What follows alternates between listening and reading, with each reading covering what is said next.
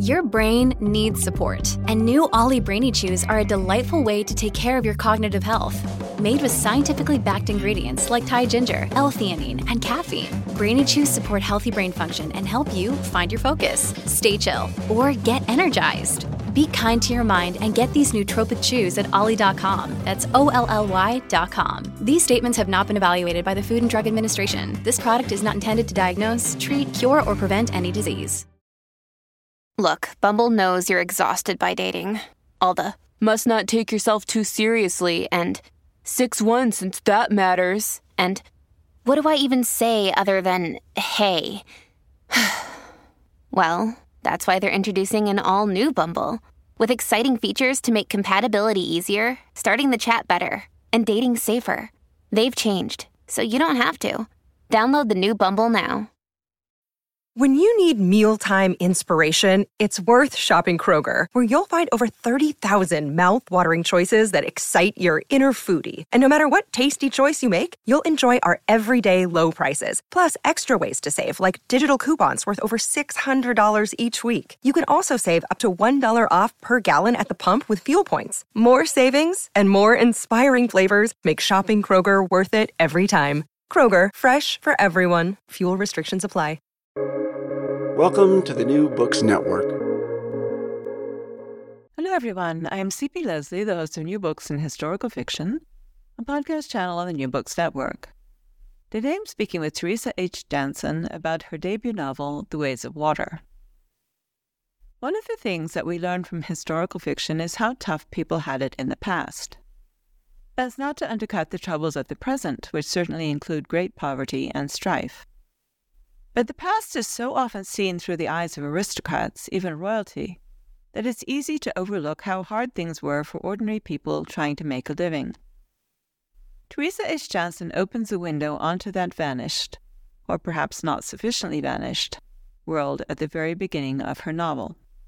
My story is twined, like rope, with that of my kin. The first strand began to fray when Mama, a city girl from Austin, fell in love with a Louisiana railroad man. As Papa ran the steam locomotives across the great deserts of the West, Mama followed him. Steam engines always follow water, and we did too. When Papa came home, he stalked out to the wells, drew up a bucketful, smelled it, and leaned over for a look. There's something fouling the water. He let down the bucket again. I can't get to it. I've a mind to send somebody down. He scanned the clump of family until his eyes settled on me. Josibel, you're the one. I hid behind Mama's skirt. I can do it, Charlie said. You're too little. Josie's just right. And now, please join me in welcoming Teresa H. Janssen. Hi, Teresa. I look forward to talking with you today. Hello, Carolyn. It's a delight to be here. Thank you. As I mentioned in the introduction, The Ways of Water is your debut novel. How did you get started writing fiction? I began by interviewing my grandmother. I had never intended to write fiction about her life, but I was very close to my grandmother. And when I was in my 20s, I would often visit her in her nursing home, and I would ask her questions about her childhood. And I had the foresight to write them down, never with the intention of writing it. But later on, as I grew older and looked back at her stories, I had a strong need to get her story out into the world. And so I began writing it as biography and soon realized that to give it life and give it voice, that I would want to bring it forward as in her voice, and I would need to do that as fiction. And how did you actually get into the process of, I understand where the story came from, but how was the writing of it for you? Was it easy or difficult? I think it's a challenge to turn some nonfiction into fiction. And the reason why I felt the need to do this is because there were gaps in her story. There were inconsistencies. And when I interviewed other family members about events of her past, stories she told them, there were different versions of them. And so I had to make choices about which of the stories and which of the versions I included. And then I needed to make transitions, and that's where the fiction writing really came in. And I think anyone writing historical fiction, particularly if it's based on research, has to make a lot of choices about what stays in and what details are not necessary to advance the narrative. So yes, I definitely went through that process.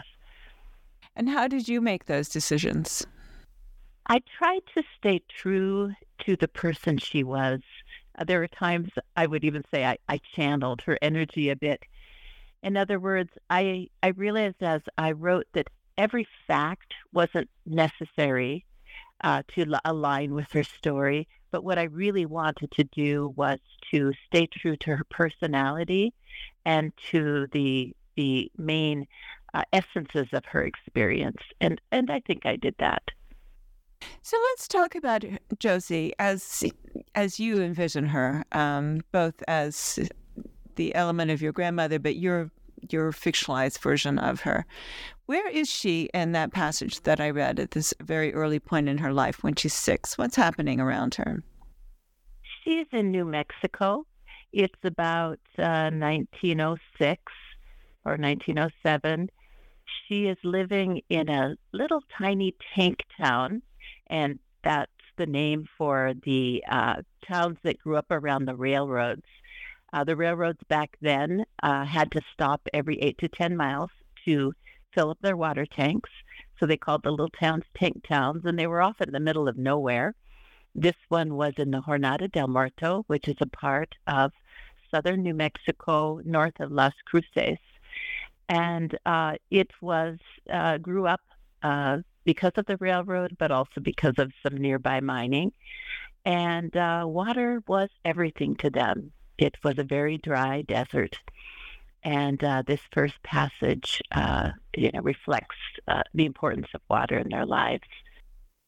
And what does it reflect about her character? I mean, let's face it, she's 6. She doesn't have a choice about doing what her father asked her to do. But even so, we see her reaction to what is happening. Yeah, she was a spunky little girl and a spunky older woman as well. I really enjoyed her personality. She usually spoke from the heart, but she always maintained very close connections with her family, her siblings. From the early days and until the end of her life, they were very close. So she was torn between following her own needs and desires, but also caring for her family. She's actually a middle child. She has 2 older sisters and a younger brother in that very early scene, and then other siblings come along as the years go by. But even though she's a middle child, she does feel this very strong responsibility to guard and protect her family, more even than her older sisters do. Where does that come from? I think just a love of family. Many times in the story, but also later in her life, the siblings came to each other's rescue. And I think it was really beautiful. I tried to bring forth those relationships in the book. And it was a pretty tough place, a pretty tough time, those first 2 decades in the 20th century for those trying to make it in the arid West. And her older siblings knew they just had to take care of themselves. And whenever they had to leave to go make it on their own, they did. And so her being a middle child, she was the one left when the family life really unraveled due to several circumstances. She was the one who was still there. And so she took on that role. So I'm going to ask you about her older sisters, Irene and Ida May, as they appear in the book, but I'm also thinking as I'm listening to you that these may be people that you knew as well as your grandmother. Did you know any of her brothers and sisters? I knew her brother, Charlie. He became a coal miner in Washington State, and I knew him when I was very young. Her sisters lived in the Southwest, and so I did not get to know them before they passed. Okay, so who are they in your book, Irene and Ida Mae? They are probably Josie's best friends, her two older sisters. Uh, Irene had an important role in that she married a rancher from that area of New Mexico, and she remained when Josie and her family had to leave due to some circumstances, and Josie began her own odyssey through the Southwest as a journey in finding herself and also creating a life. Irene stayed, and she was kind of the rock that helped out also with the care of the family as circumstances changed. And so in many ways, she symbolizes those who did stay in that arid valley. You mentioned that Charlie becomes a coal miner, but that's much later in his life. Josie is especially close to him during most of the book. So tell us a bit about him and about their relationship. They're opposites in some ways. Yes, he helped her through some difficult times later in the book. Interestingly, he also helped her through some difficult times later in her life. So he was a delightful individual and a dear brother to her. I'm asking also a little bit about his character. He seems very cheerful and loving and responsive. How did you see him? The same way. He also did what he could, but another role he had in the book is he was a male. And we see a pattern where at that time in the West, women and men had very different roles and expectations. And Josie had to deal with that too. She was a young woman trying to make it in a man's world. And there were challenges she had that her brother did not. He also was able to eventually leave. He joined the Navy, while Josie had a role as caregiver still. The book is divided into parts named after the places that Josie's family moves, which are mostly, but not exclusively, in the U.S. Southwest, and the years when she lives in each one. What makes the family so peripatetic, and what do we need to learn about this time in U.S. history, which is basically 1900 to 1920 as a result? I studied history in university and taught history, and I'm fascinated by it. And as I heard stories about my grandmother's life, I realized that this was an exceptional period of time. There were so many changes happening in the world, partly due to technology, but also world events. For example, the events leading up to World War I, changes in mining situations in that area, a lot of boom and bust. Tremendous growth and then bust. Also, of course, the pandemic, the flu pandemic happened at that time. And then following World War I, there was a Great Depression, there was Prohibition, and women got the vote. And she lived through all this time and all this change, and it was fascinating to me how she and her peers weathered that. And also, I saw many parallels with our times. Big changes in technology can often be rather dizzying for us and uncomfortable at times. And I tried to reflect how different characters in the book shifted and dealt with those changes in their reality. She has a rather on-again, off-again relationship with her father, Harry, and I mean that not just in the literal sense, which is determined by his job, but also in the emotional sense. We've talked about him a little bit as a railroad man, but he's also a rather difficult parent for other reasons. What's his story? Her father was an alcoholic. He was a skilled railroad engineer. He was blackballed at a certain point. And so then their lives became even more itinerant as he had to seek different employment in mining towns and At one point, he worked, when they were constructing the Elephant Butte Dam, he worked for the railroad that was supplying parts for the dam construction. So that was a great hardship for the family. His absence, and all railroad men then were gone most of the time. They just had to make these long runs and weren't able to get back to their families. In addition to that, the issues of his addiction were very difficult for the family. And so although she would tell stories about how much she loved her father, particularly during the good times when she was very young, the changes in his situation were very difficult for the family too. So I tried to reflect not only the hardships around his alcoholism, but also the good character he had, and tried to remember that everyone has wonderful aspects to their personality, along with some problems they have to overcome. Josie's mother, in contrast, is the family's rock. Tell us about her. Well, she was a dear, loving person. I did not know her. I only know her through my grandmother's stories. And she was the rock, and that's one reason why the changes in the plot, her death, led to such hardship for the family. Of the various places that Josie and her family live, there are two that stood out for me. The first is the Jornada del Muerto in New Mexico. Can you describe that area and what it was like for the Gore family in the early 1900s? Yes. This was called Jornada del Muerto. It was the Spanish word meaning the journey of the dead man.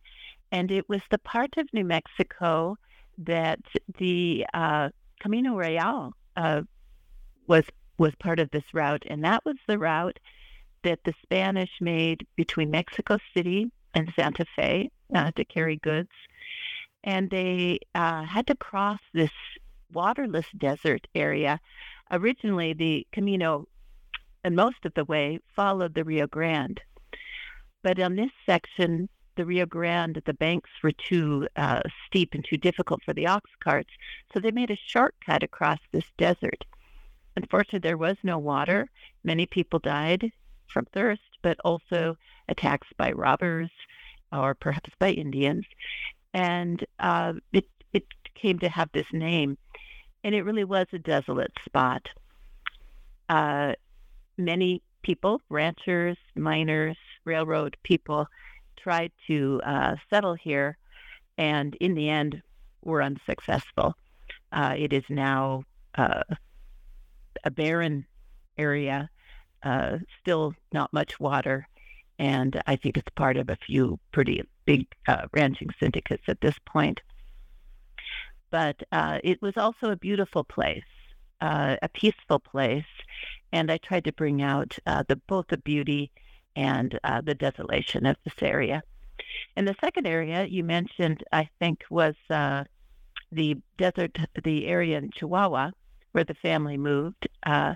And Josie had great memories of this area. It was also dry and rather desert-like. However, she had wonderful memories of riding horses bareback across the grasslands. And they had very good relations with their Mexican neighbors there. And so what was fascinating to me is the place in history at this time. It was right as the Mexican Revolution was gaining strength, and they eventually had to leave because it was no longer safe for her father to run the train. Pancho Villa and some of the other vigilantes were attacking the trains at that point to obtain arms for their revolution. Hey, it's Kaylee Cuoco for Priceline. Ready to go to your happy place for a happy price? Well, why didn't you say so? Just download the Priceline app right now and save up to 60% on hotels. So whether it's Cousin Kevin's Kazoo Concert in Kansas City, go Kevin, or Becky's Bachelorette Bash in Bermuda, you never have to miss a trip ever again. So download the Priceline app today. Your savings are waiting. Go to your happy place for a happy price. Go to your happy price, Priceline. And Josie, as I remember, really enjoyed being in Chihuahua until the revolution. She was not happy about having to leave, despite the fact that it was a fairly desolate part of northern Mexico. Yes, I think some of her happiest memories were there in Mexico. She learned to play the harmonica. She learned some Spanish. Her sisters became fluent in Spanish at the time. I do think it was a happier time. And, of course, the family was intact. So, yes, I tried to bring out those joyous times in the book, as well as the journey she eventually had to go on because of change in circumstances. One theme of her journey toward adulthood, and this comes out quite early in the book, so it's not particularly a spoiler, is her desire to attend school, which seems so basic to us now. I mean, kids always complain about being at school, but having universal education is a real gift to people. And at one point, she even dreams of becoming a teacher, but she does not succeed, really, in getting an education. What makes it so difficult for her? Yes, I have to go back. My grandmother always used to say to me, enjoy your education, make the most of it. And she was always asking me about my schooling and encouraging me. And it was only later that I realized how much it meant to her that her children and grandchildren had those opportunities. Yes, I think she probably only went to school until about the age of 11. And even then, I think the schooling was sporadic. She probably did most of her learning at home. Her mother had grown up in the city, had attended school, and was able to teach her children at home. But I think reading these stories, particularly about some of the early pioneers in this country, it makes you appreciate what we have. I think that's some of the beauty of reading historical fiction, is that you realize others before us suffered possibly more, very often had greater struggles than we have. And I think it often can help us put things in perspective and appreciate what we have. Yes, I agree. I mean, none of her siblings really get a good education except Ida May, who has to leave home to do it. That's right. Yes, she had to make it happen for herself.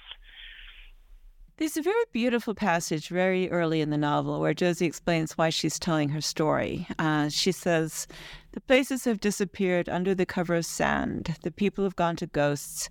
And Mama's grave is vanished and unvisited. I'm the only one left who remembers." So I won't ask you what she means, because the point of the book is to find out. But I am wondering what it was like for you to spend what must have been months, if not years, in the heads of these vanished ghosts. Yes, one of the joys of writing this book, beginning with the notes that I took from my grandmother, was visiting all the places where she lived and where the book takes place. And I did go to the Jornada del Muerto, and I did go looking for the graves of my great-grandparents.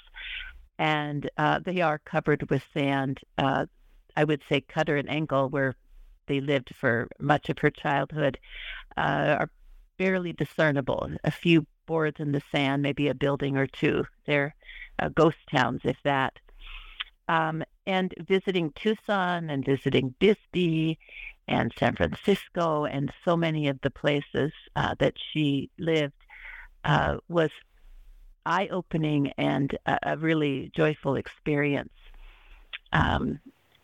So, yes, writing it was illuminating for me, and it, as I said before, made me appreciate even more what they went through.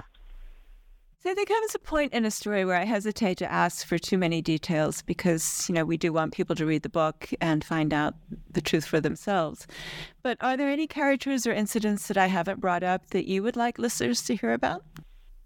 One of the characters in the book was Marv Fenton, and he was an older man that was in help to the family. And I follow him from the Jornada. He eventually ends up in San Francisco. And he reflects, I think, a lot of the people of the time and how confusing the changes in technology were for them. He was not comfortable with automobiles. He didn't like the way it speeded up life for so many people. And I really wanted to look at that partly as a contrast or a comparison to the way many of us feel today with technology. Every generation, particularly in the last 100 or so years, have had to deal with these big shifts that do change our lives in many ways. They change our communication patterns. Josie saw the advent of radio and television and the automobile, and of course computers were just coming in later in her life. And I just think it's helpful to look at the patterns that of the past to give us perhaps hope and courage that we too can learn to deal with these new technologies, make them work for us, but also realize, perhaps how it's changing us and the way we are living. The other comparison that I thought was interesting is that the time I did my research was long before our COVID pandemic. And I found that research on the influenza pandemic fascinating and hardly believable at times. And little did I know when I was doing that research that I would live through a similar pandemic. And it was almost uncanny, some of the parallels. And so that was another very interesting part of the research. And then comparisons with nowadays, with what she experienced in the book. I think you may have already answered this question, but what would you like people to take away from The Ways of Water? I think more than anything, it's the fact, what we get from historical fiction. It's the fact that whether these events happened 10 years ago or several hundred years ago, the people are basically the same. They still feel deeply. They sense the same way. They have many of the same needs for self-respect and to be heard. And we still have a need to belong. And I think many of the themes that come from the book are these basic needs which we share with those characters. And what if you are already working on another book? Yes, I'm working on a memoir about an extraordinary year of my life. I also enjoy writing essays and short fiction, and I'm working on a collection of short fiction. Thank you so much for sharing your time with us, Teresa. I've really enjoyed talking with you. Thank you so much, Carolyn. I've really enjoyed talking about the book, and I hope everyone enjoys reading it. And thank you for listening to our podcast. Once again, I'm C.P. Leslie, the host of New Books in Historical Fiction, podcast channel on the New Books Network. And today I've been talking with Teresa H. Janssen about The Ways of Water. Find out more about her at teresahjanssen.com. Like us on Facebook, Instagram, and TikTok at New Books Network. You can find out more about me and my books at cpleslie.com, where I blog about the interviews and in general discuss history, historical fiction, and the rapidly changing publishing industry. Goodbye until my next conversation about historical fiction on the New Books Network.